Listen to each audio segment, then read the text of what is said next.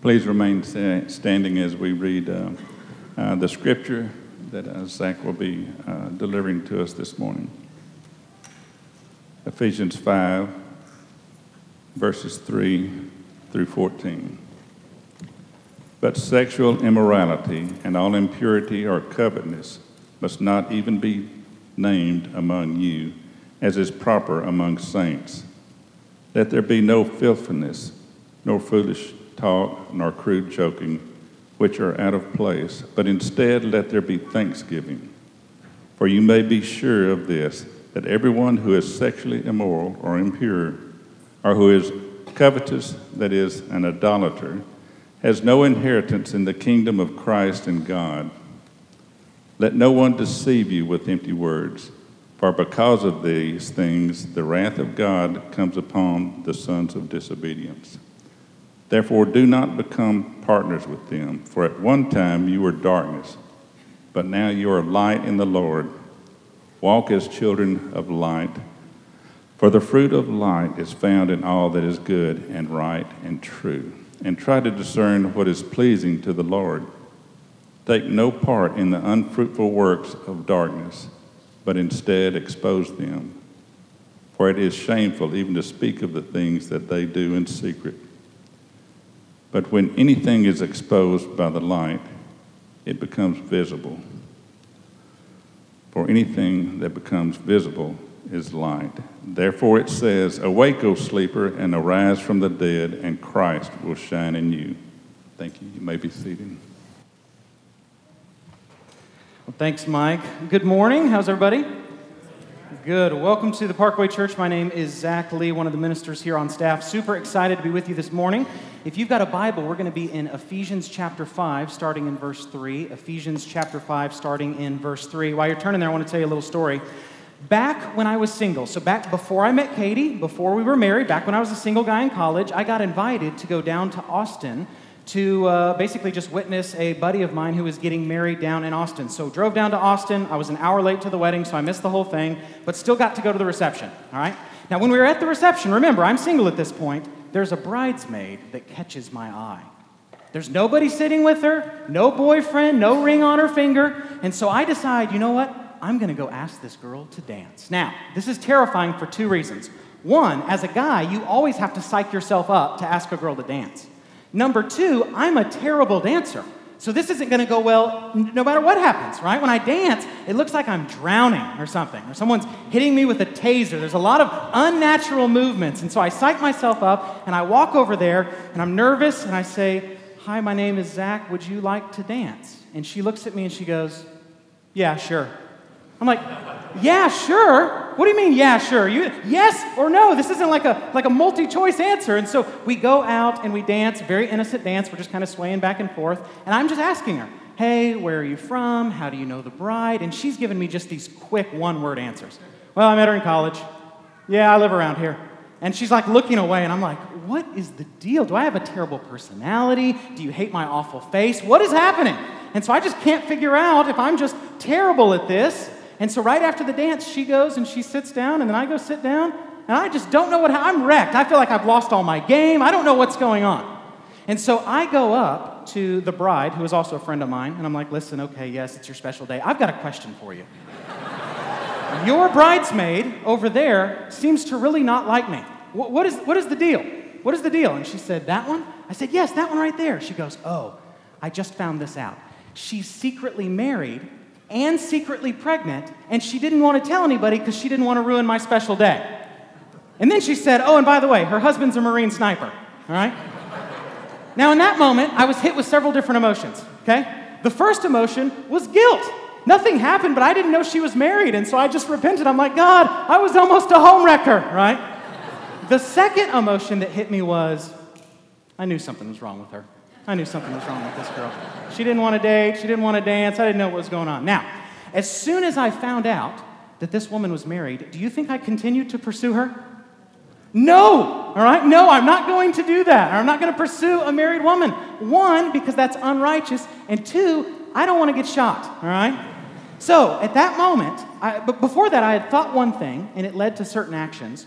Before that time, when I got new information that she was really married, it led to different actions. New information, new knowledge, a new identity led to different actions. Now, the reason I tell you that weird story is because that's kind of the entire book of Ephesians.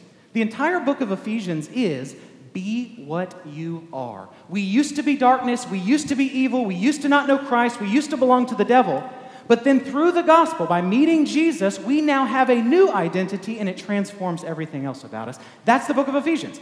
Ephesians 1 through 3, chapters 1 through 3 is all about theology, how God has predestined you, how God has adopted you, how God has loved you, how we're saved by faith in Christ and there's nothing we can do to earn salvation. And then the second half of Ephesians is, therefore, this is now what it looks like to be a Christian. Okay? The new knowledge transforms our action. Okay? Now that's important because today in this text there are a lot of do's and don'ts. There are a lot of things this text will tell us to do and not do, but here's what you've got to keep in mind. Two things really, really importantly. Okay? The first is that these commands assume you've already read the first part of Ephesians. Christianity is not go do all these things and then God will love you. It's God has loved you in Christ, therefore go do all these things. It's not do all these things to be saved. It's because God has saved you, therefore do all these things. So as I go over these commands today, which many of these are very convicting, don't forget the gospel. Don't forget what Paul has already said. Ephesians is meant to be read all together, and so we're supposed to see these commands and know that we can only even follow these because God already loves us. He's already saved us if we know Christ. Keep those things in mind. The second thing to keep in mind as we go through these commands is this idea, this kind of principle. All of God's commands are out for our ultimate joy. All of God's commands are for our ultimate joy, okay? I have a tendency to think that there are a bunch of fun, sinful things out there in the world, and God just doesn't want us to have fun, like he's some sort of divine killjoy or something like that. That's not the case. God knows how the world works better than us, and so his commands are for our joy, not to stifle our joy. I don't let my 2-year-old son, Judah, play with knives. Do you know why? It's not because I don't want him to have fun. I want him to keep his fingers attached to his body because I know he'll have a lot more fun in the long run having his fingers the rest of his life than giving him a little bit of happiness now as he gets to play with a knife, okay? That's how God gives his commands. He's not out for our temporary happiness, which is fleeting. He's out for our ultimate joy. So as we look at these commands, keep that in mind. God gives us these things because he loves us. You ready? Verse 3, some spicy things in here. Verse 3, but the first thing we see in verse 3 is there's a contrast. Last week we were told how we should walk in love. There's now a contrast of how we should not walk. That's what the text is going to say. But sexual immorality and all impurity. Impurity, by the way, in Greek, that word is just a general term for anything that sinfully defiles you. Okay? But sexual immorality and all impurity or covetousness must not even be named among you as is proper among saints. Here's the first thing this text is going to say, that if you've been transformed by Christ, what your life should look like. That there should not be sexual immorality. Okay? Let's break down what that is and is not. The Bible's ethic on sexuality is actually very, very simple. Within a marriage, let me rephrase that for our culture. Within a monogamous marriage, let me rephrase it again. Within a monogamous heterosexual marriage, let me rephrase it again.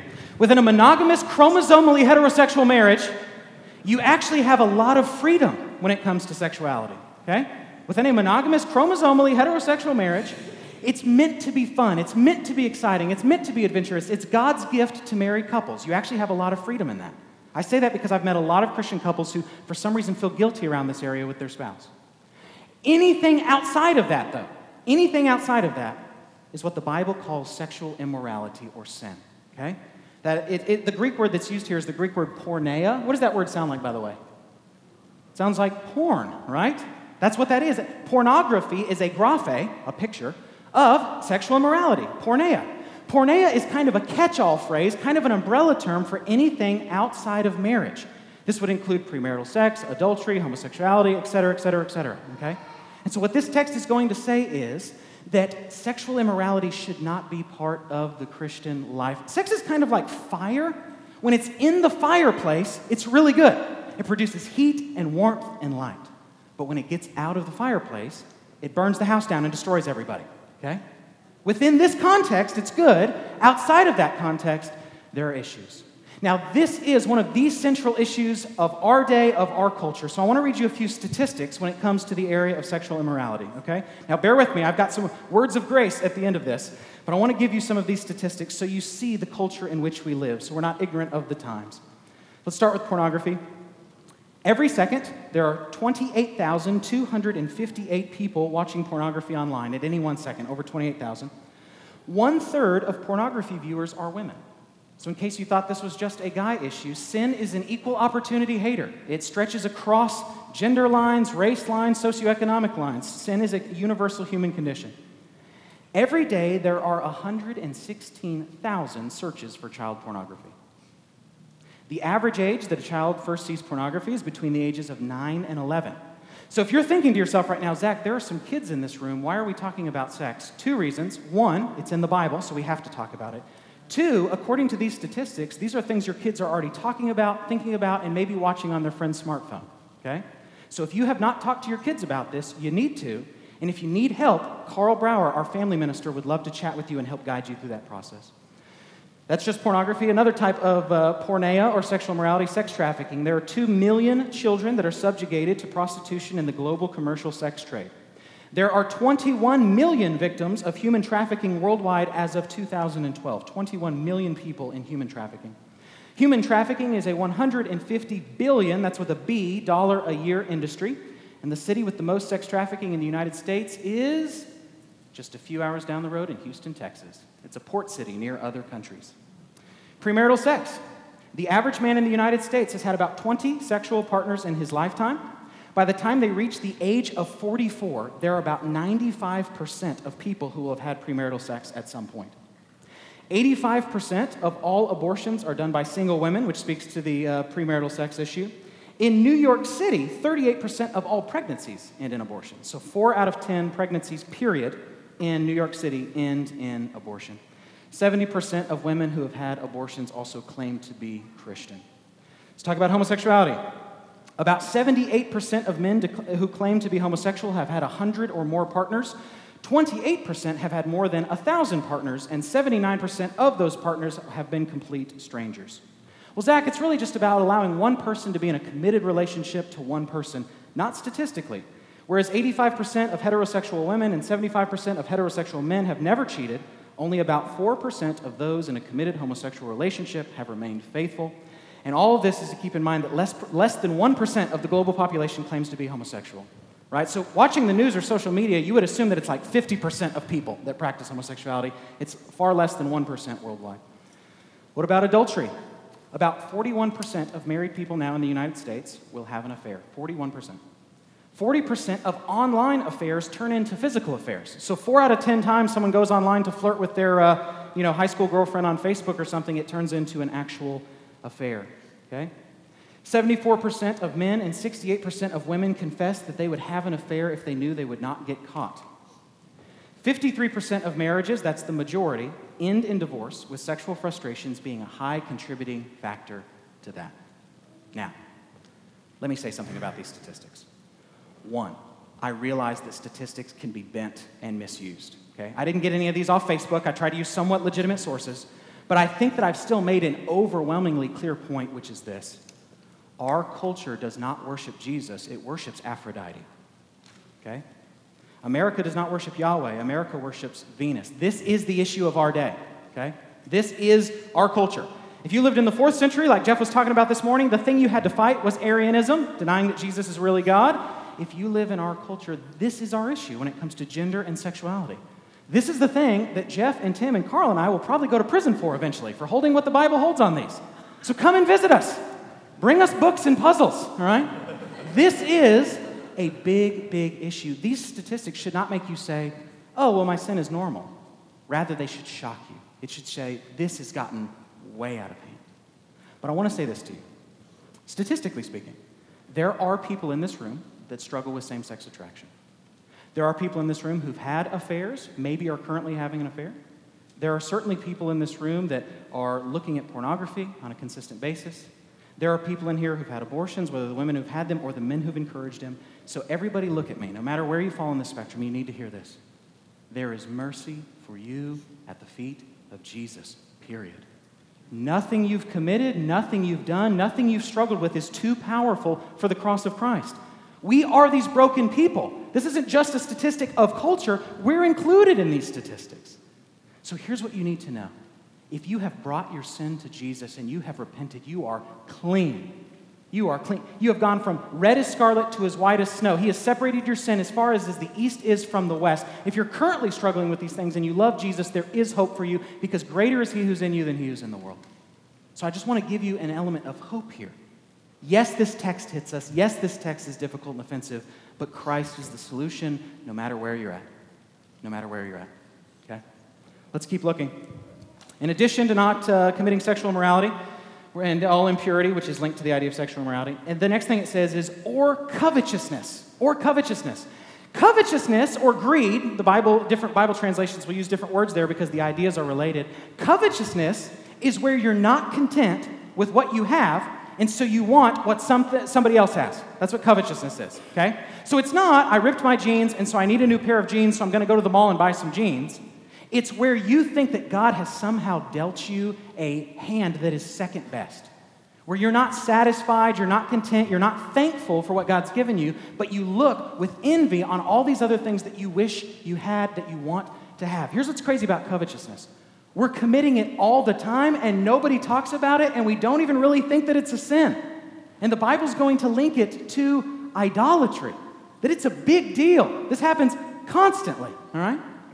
By the way, do you think that greed and covetousness is more a sin of the rich or of the poor?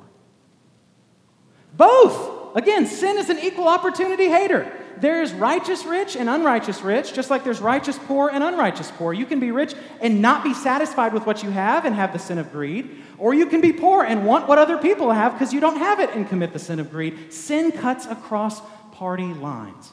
Now, I know what you're thinking. Zach, I wish we just had some more statistics, but on covetousness. I've got some for you, all right? 3.4 trillion with a T is the amount of unpaid consumer credit card debt, which shows an issue of the heart of wanting what you don't have even if you can't afford it. 80% of Americans are in debt, and almost half of that is credit card debt. According to a study done by Harvard, 40 million Americans live in a home that is more than they can afford. Advertising is a $200 billion a year industry. Let me comment on this. Advertising is not sinful. It's not sinful to promote your product. There's a type of advertising, though, that is idolatrous, that says, if you just had our product, then you would be happy. And that is sinful. About 20% of people surveyed think that greed is good. Not just that they're greedy, but they think that greed is a virtue.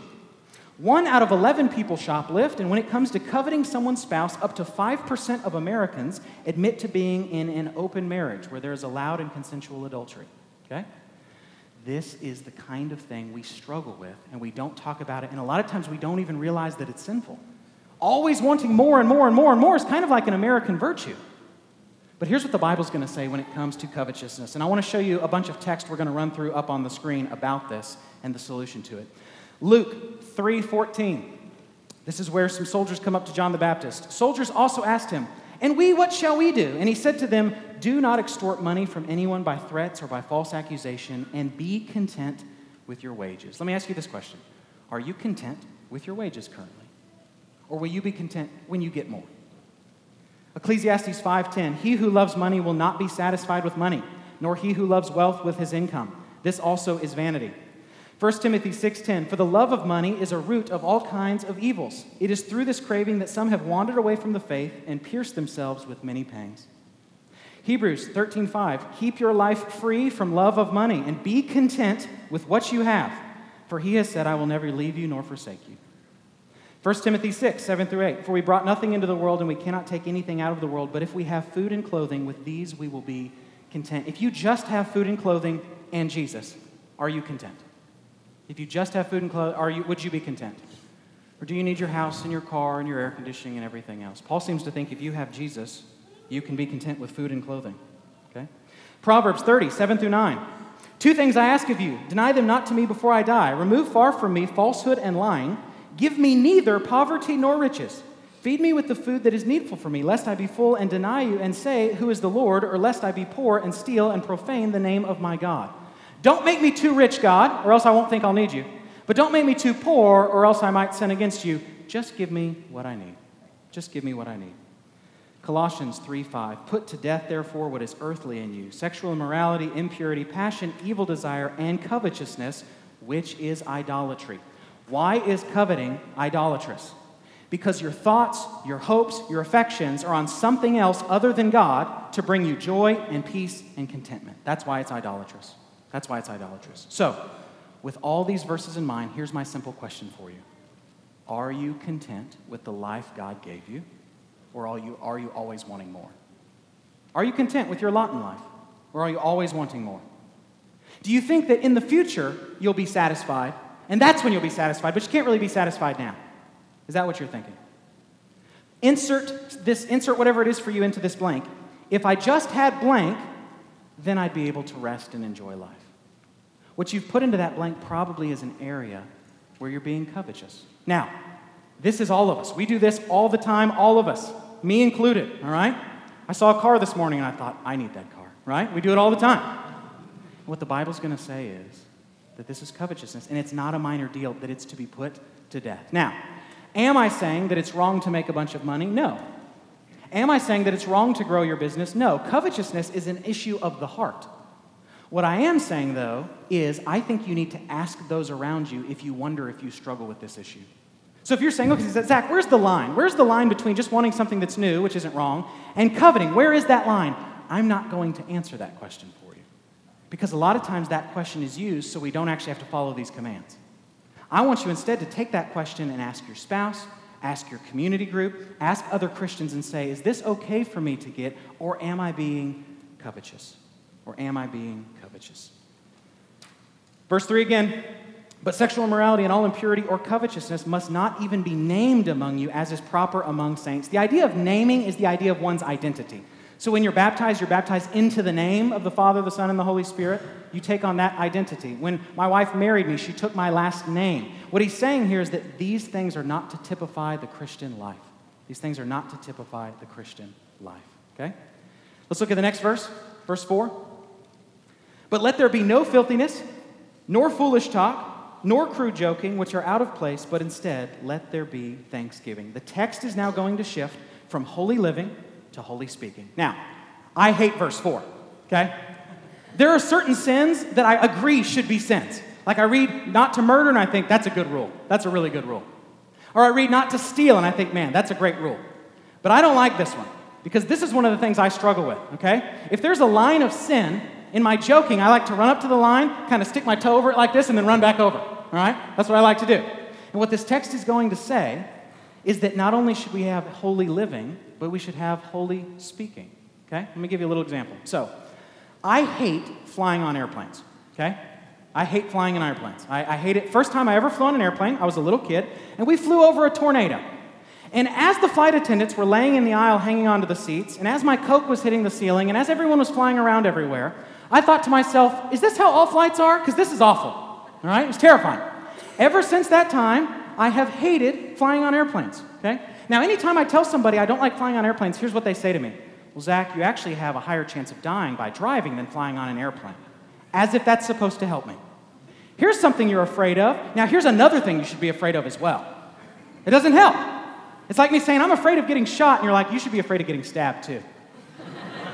Okay, well, I'll just be in fear all the time. That doesn't help. So when I fly, now, you say, Zach, okay, you need to face your fears. I have and do. I've flown a bunch since then. I've flown internationally, but every time it is awful. I take anti-anxiety medicine. I sit there and lean against the window of the plane, and I just try not to die for 14 hours or wherever I'm flying, okay? I can't watch a movie.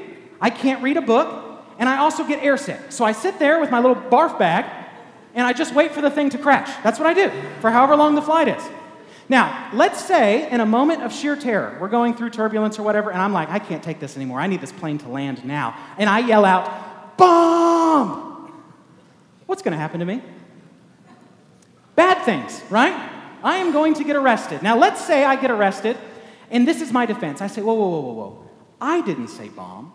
My words said bomb. I'm over here. Zach, I'm a person. My words are different than me. My words said bomb. I didn't say bomb. Is that going to work? No, because your words are linked to who you are. Here's what this text is saying. that if you have a foul mouth, if you have a dirty joking problem, the issue is not that you have a dirty mouth, it's that you have a dirty heart. The Bible will say, out of the overflow of the heart, the mouth speaks. We know who we are by what we say.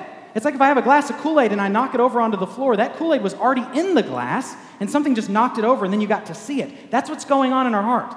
Out of the overflow of our heart, our mouths speak. And so this text is speaking to something much more than just saying words. It's speaking to a dirty heart.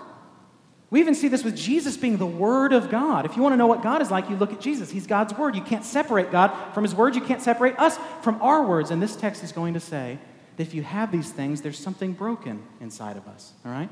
Let's walk through each of these. Let there be no filthiness, nor foolish talk. That word for foolish talk, don't think foolish talk here as like joking or being goofy. Okay? You can joke and be goofy in a non-sinful way. When it uses the word fool, think of the idea of the fool in the Bible. The fool is someone who walks in sin. It's the fool in Psalms that says in his heart there is no God, or it's the fool in Proverbs that hangs out near the adulteress's house. So it's not saying you can't be goofy or silly, it's saying sinful speech. It's the Greek word morologia. Logia means words. Moros is where we get our word moron, all right? Now don't read the English word back onto the Greek meaning. The point, though, is it's foolish speech that's sinful. That's the idea. But let there be no filthiness, nor foolish talk, nor crude joking. In Greek, that word for crude joking literally means wittiness. But again, the idea is not that all wittiness is sinful. It's wittiness linked with lewdness. It's wittiness that's used to make that dirty joke. There are a lot of things in the Bible that are not sinful in and of themselves, but they can be used in a sinful way. Okay? So I'll give you a few examples. Anger. Is it sinful always to be angry? No. There's a righteous anger and there's an unrighteous anger. Okay? What about sarcasm or mocking? I've heard some Christians say we should never use sarcasm. It's all over the Bible. God mocks Job, Jesus mocks the Pharisees, Paul mocks the Judaizers. There's a right way to mock and make fun of and be sarcastic towards evil, but then there's an unrighteous way to use sarcasm where you're just using it to cut people down. Or cynicism. Jesus is super cynical. He's not very confident in mankind's ability to save ourselves. There's a righteous cynicism. But then you can also have an unrighteous cynicism, which just causes you to become bitter and jaded towards people. Well, wittiness is the same kind of idea. There's a righteous kind of wittiness that you can use to lift people up, that you can use to remember Scripture, that you can use to edify. But then there's the type of wittiness that this is mentioning, which is linked with lewdness, where there's sexual joking and these kind of things. All right? So this text is not against wittiness. It is against crass, dirty, evil speech. That's the idea. I'll give you an example. You guys want to hear a dirty joke? I'm kidding. I'm not going to tell you one. I just said no dirty joking, all right? So we'll move on. Let there be no filthiness, nor foolish talk, nor crude joking, which are out of place. Now look at this next part. This is fascinating. But instead, let there be thanksgiving. The three things Paul has just talked about were sexual immorality, covetousness, and dirty speech. Instead of those things, he's saying, let there be thanksgiving. By the way, thanksgiving is how you battle each of these things. So if you're covetous, and you always are never satisfied, and you always want more and more and more, or you want something that belongs to somebody else, the way you fight covetousness is not by just trying to not covet. It's by being thankful for what you do have. It's by remembering the blessings you've been given. It's by remembering your salvation. It's by remembering the grace of God towards you. It's by listing out all the good gifts that you've been given and knowing that those come from God. Every good and perfect gift.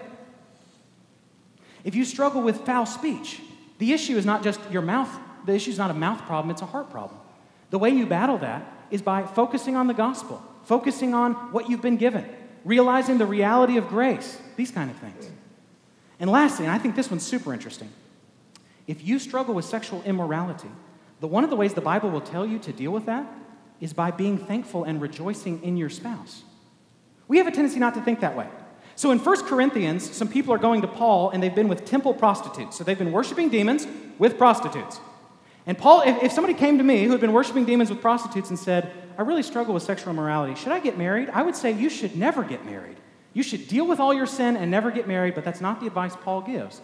The advice Paul gives is you should get married. Let me give you some passages. Proverbs 5:15 and 18. This is about sexuality within marriage. Drink water from your own cistern, flowing water from your own well. Let your fountain be blessed and rejoice in the wife of your youth. The way in Proverbs you stay away from the adulteress is by rejoicing in your spouse.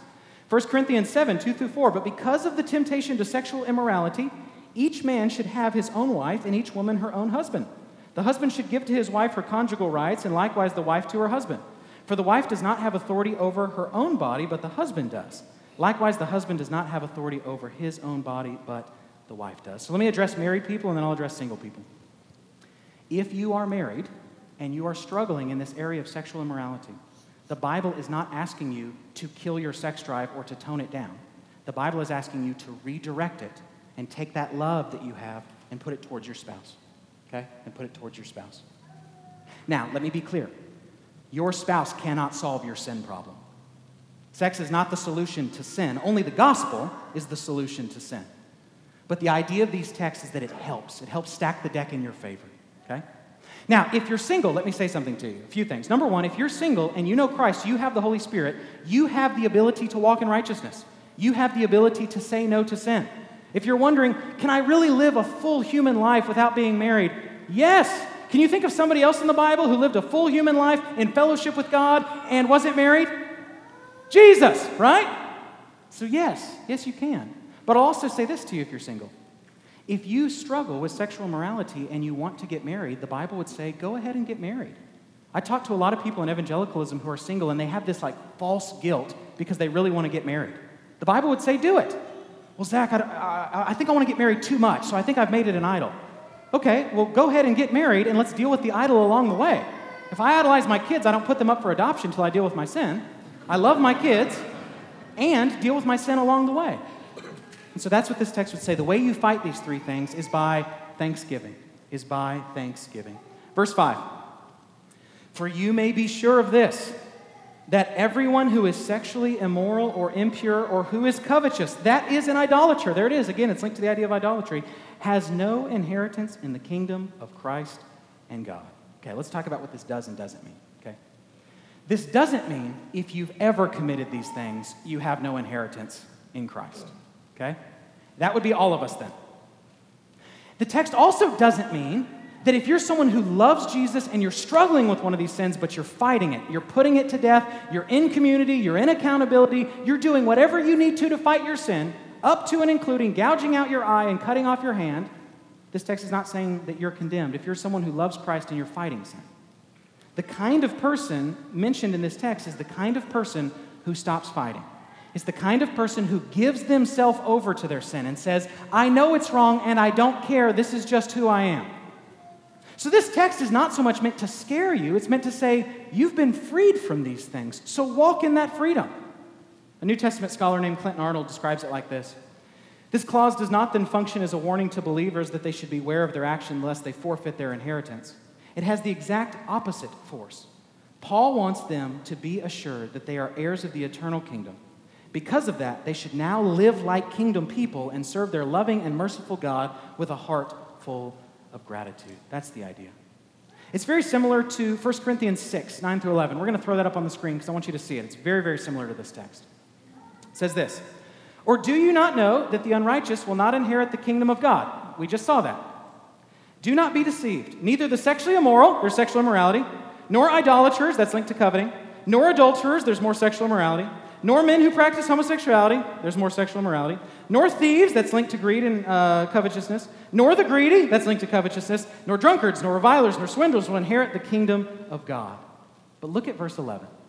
Look at verse 11. And such were some of you, but you were washed, you were sanctified, you were justified in the name of the Lord Jesus Christ and by the Spirit of our God. Here's what this text is saying. When it comes to sin, it's not us versus them. It's not us versus culture or us versus the world. It's not a bunch of perfect people saying, you dirty people out there should be like us. It's realizing that we are sinners. We are broken. This is who we were, but we've been forgiven in Christ. There's only two kinds of people, and it's really forgiven sinners and unforgiven sinners. That's really it, okay? That's really it. As one pastor says, there's not good people and bad people. There's bad people and Jesus. That's it. Everybody fits in one of those two categories. And so what this text is going to say, though, is if you're a kingdom person, you've got to walk like a kingdom person. You've got to walk like a kingdom person. Look at verse 6. Let no one deceive you with empty words, for because of these things, the wrath of God comes upon the sons of disobedience. Here's my question to you. What does that mean? What does it mean to deceive someone with empty words? Here's what this text means. Don't let anyone tell you that the things I just said are really no big deal. One of the marks of false teachers is that they teach false doctrine. But another mark of false teachers is that they teach a false sexual ethic. We're actually seeing that a lot in our culture, where some quote-unquote Christian author or Christian pastor or whatever starts allowing a view of sexuality that no one in all of church history has ever held, and everybody just embraces it.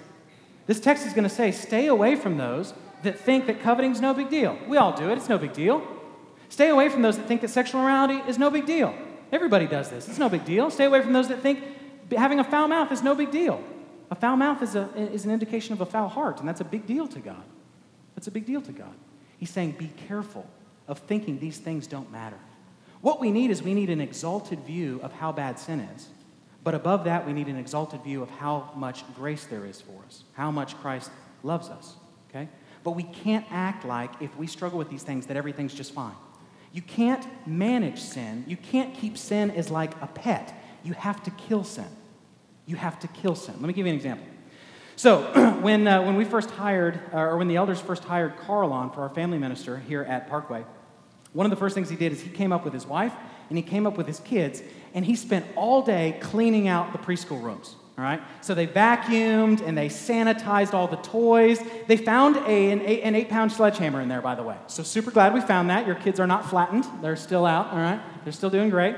So they spent all day cleaning this room and sanitizing this room, 4 of them, all day. And then it comes to the end of the day, and Carl's like, man, that was a long day. I'm ready to go home. And then he goes, where's my pocket knife? And it hit us. There's a knife somewhere in the kids' room, all right? Now, in that moment, we can't say, that's no big deal. Let's not look for it. We don't want Carl to feel bad. He just came on staff. He's just had a long day. We can't do that. We have to deal with that knife amongst the toys, because if we don't, that's going to come back to be something really, really bad, okay?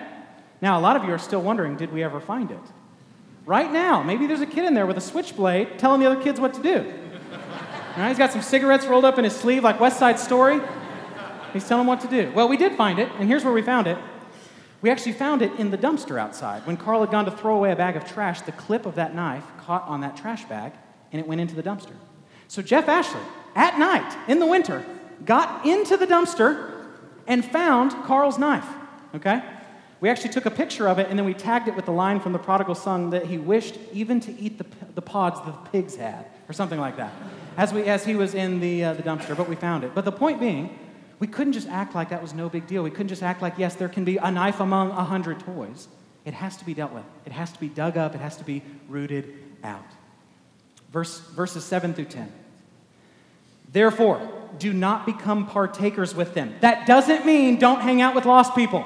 It means don't partake in their sin. I want you to be friends with drug dealers. I don't want you to do drugs. I want you to be friends with thieves. I don't want you to steal. That's what it means. Don't be partners with them in their sin. Therefore, do not become partners with them. For at one time you were darkness, but now you are light in the Lord. Walk as children of light. Notice that it doesn't say you were in darkness and now you are in light. It is a statement about our identity. You were darkness, and therefore you did darkness things, and now you are light, and therefore you walk in light. Verse 9. For the fruit of light is found in all that is good and right and true. Instead of sexual immorality, greed, and filthy language, he now gives 3 other things we are to pursue: what is good and right and true, and try to discern what is pleasing to the Lord. Romans 12:2, do not be conformed to this world, but be transformed by the renewal of your mind, that by testing you may discern what is the will of God, what is good and acceptable and perfect. John 3:20-21, for everyone who does wicked things hates the light and does not come to the light, lest his work should be exposed.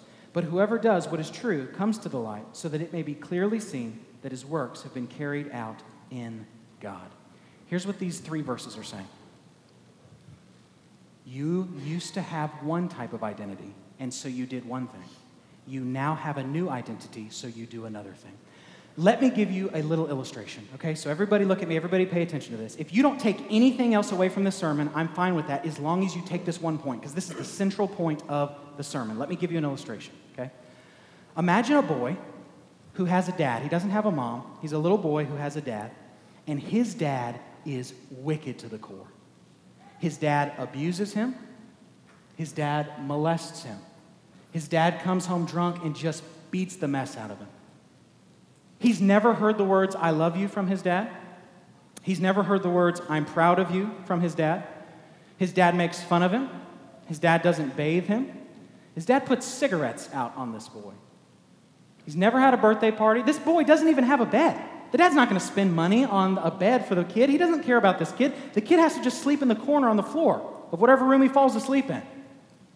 Sometimes late at night, that little boy will go into the kitchen and try to eat some crackers quietly. He doesn't want to wake up his dad, or else he knows he will be abused. And so he eats those crackers quietly because he's starving, because his dad just forgets to feed him. He doesn't care. And then all of a sudden, CPS comes and takes away that kid, and he puts that kid with a dad who's a good father, who's a loving dad. This dad tells the boy, I love you. The boy's never heard that before. This dad tells the boy, I'm proud of you. The kid's never heard that before. This dad reaches over to pat his son on the head, and the kid flinches because he's used to being beaten. And he reaches over and he says, I'm not here to beat you. I love you. The dad cares for this kid and bathes this kid and spends time with this kid and hugs this kid. This dad buys this kid a bed. This kid's never had a bed. So he buys this kid a bed, and then the dad goes back downstairs, and he comes back up, and the kid is sleeping on the floor. And he says to him, you don't have to sleep on the floor anymore. That was your old life. That was your old family. You have a new father now. You have a new family now. And so he picks him up, and he puts him in the bed. 2 weeks later, he goes back upstairs. The kid is again on the floor, and he says, son, I love you. You don't have to sleep on the floor. You get to sleep in the bed. You get something that's better. And he puts him in the bed. The dad hears something rustling in the kitchen at 2 a.m, and so he goes, and it's that little boy, and he's eating crackers. He's sneaking food because he thinks that he has to, and he says, son, you don't have to eat these crackers. I'll feed you. And so he sits down with the son, and they have a midnight snack. They have Oreos and milk. And the dad gives the kid the good part of the Oreo, with the cream side, and he gives that to the kid. Now, everybody look at me. This is really, really important. Who is this little boy? If you are a Christian, this is your story. This is your story. That's who this little boy is. The Bible teaches that we're not just born morally neutral, that we are born as, quote, children of wrath, that we belong to the prince of the power of the air. That is the devil. That means when I was born, I was put into the cold, icy red fingers of my father, the devil, and he raised me to be like him. He raised me to hate God. He raised me to walk in sin. That's what he did. He was an evil, abusive master. But in the gospel, when you repent and you trust Christ, you are adopted into a new family with a good father who does not give you a stone when you ask for bread. All of the Christian life is learning to be what we already are. When we sin, really what we're doing is we're having an identity crisis. We're forgetting for that brief second that we belong to a new family, and we have a new identity, and we have a new last name. That royal blood runs through our veins. We forget that, and that's why we sin. And so my hope is with whatever sin you're struggling with today, you might hear God say the words that you get to sleep in the bed. You don't have to sleep on the floor anymore. You don't have to give yourself over to that sin. That's your old life. That's your old identity. You're part of a new family now, and you're learning what it looks like to be a part of that new family and all the blessings that entails. Verses 11 through 14, and then we'll be done. Take no part in the unfruitful works of darkness, but instead expose them. For it is shameful even to speak of the things that they do in secret.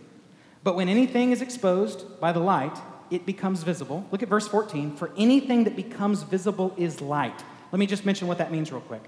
The idea here is when there is someone in sin and the truth of the gospel shines on them, not only does it expose their sin, but it also transforms that person. You know how you leave drapes out in the sun and they become faded? They're actually affected by that light to become lighter. That's the idea of what the truth of the gospel does to sinners and broken hearts. For anything that becomes visible is light. Therefore it says, awake, O sleeper, and arise from the dead, and Christ will shine on you. Here's what these texts mean. There's a contrast here. We were just told to bear fruit in light, and now we are told not to have anything to do with the unfruitful works of darkness, but instead we are to expose them. Let me give you some ways that we are to, instead of walking in darkness, expose darkness. Okay? Number one, it means we call sin sin. It means we call sin sin. We don't say that it's a preference. We don't say that it's just somebody's way of thinking. We don't say that what's good for you is good for you, what's bad for me is bad for me. We call sin sin. Number two, we live righteous lives that contrast with the world around us. They contrast with the world around us. But number 3, and I think this is actually the main thrust of this text, is that we are to rebuke and expose sin in each other's lives.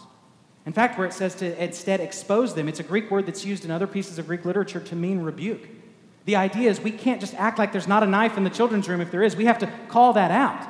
And so what we do with each other as we walk in community, insert plug for community groups, is that we hold each other accountable for sin. Why do we confess our sin in community groups? Well, because the Bible says, quote, confess your sins one to another. And because this text here says that we are to expose sin amongst believers if we're walking in these things that Paul is addressing in this congregation. Lastly, what does it mean at the end of verse 14 when it says, for anything that is visible is light? We talked about that. Therefore, it says, awake, O sleeper, and arise from the dead, and Christ will shine on you. That is not a direct quote from anywhere in the Old Testament, okay? It's kind of a conflation of Isaiah 26:19, Isaiah 61, and maybe some other passages. Really what it is, though, is it's a popular Christian phrase, a popular Christian mantra. Scholars will call this a hymn. They don't mean a song you sing. They mean something that Christians would encourage each other with in the first century. I'll give you a modern example. If it's Easter time and I say, he is risen, what do you say? He's risen indeed, right? Or if in church you say, God is good, and someone will sometimes say, all the time. There are these Christian phrases that we know that we use to encourage one another. That's what this is.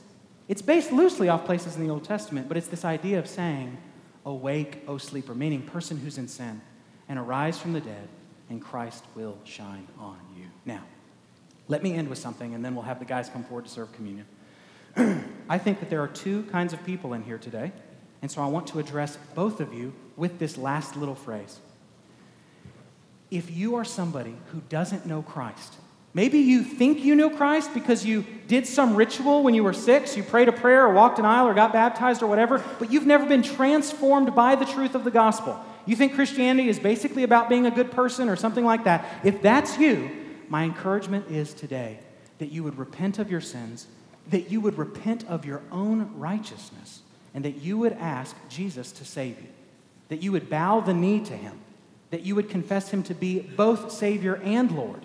Earlier in the text when it said the kingdom of Christ and the kingdom of God, that's the same kingdom. There's a weird theology out there that says that you can be a follower of Christ and not have an inheritance. Ignore all of that. If you want to follow Christ, you must accept him as Savior and Lord. My encouragement to you is if you don't know Christ, would you bow the knee this morning? As I pray, would you ask Jesus to save you? Would you ask him to transform your life? Would you give him your sins? You don't have to clean yourself up. Go to him dirty and he will make you clean. Would you do that this morning? And if you do that, would you let one of us know?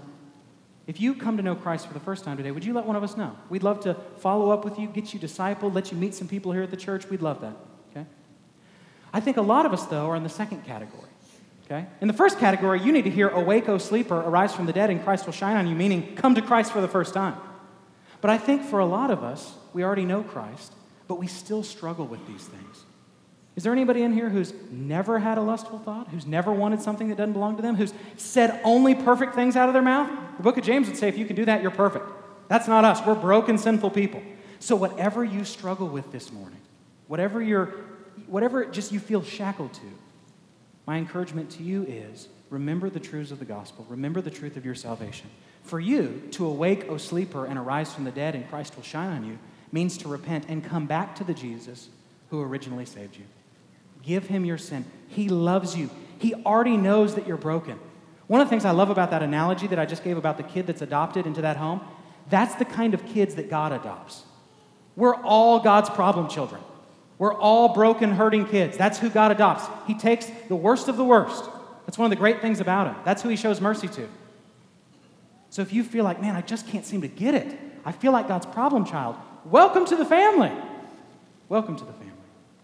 Awake, O sleeper, arise from the dead, and Christ will shine on you. Let's pray as the men come forward to get ready to serve communion.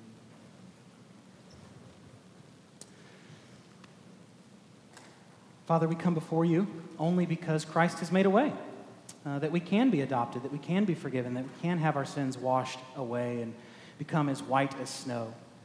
And I thank you, Spirit, that you indwell those who know Christ, that you encourage us into love and good works, and you convict us of sin, and you guide us and preserve us. We love you, our one Trinitarian God, Father, Son, and Spirit. And I pray right now that you would encourage us, that you would be with everybody here. If somebody doesn't know you, I pray that today they might put their hope in you. They might put their trust in you. I pray that if somebody does know you, they would continue to put their hope in you. That they would give you their sin, that they would stop asking Jesus to break every chain because he's already broken every chain 2,000 years ago. And they would rest in the freedom given in the gospel. That's my prayer. And so would you be with us as we now partake of communion? We love you. It's in the name of the Father, and the Son, and the Spirit we pray. Amen.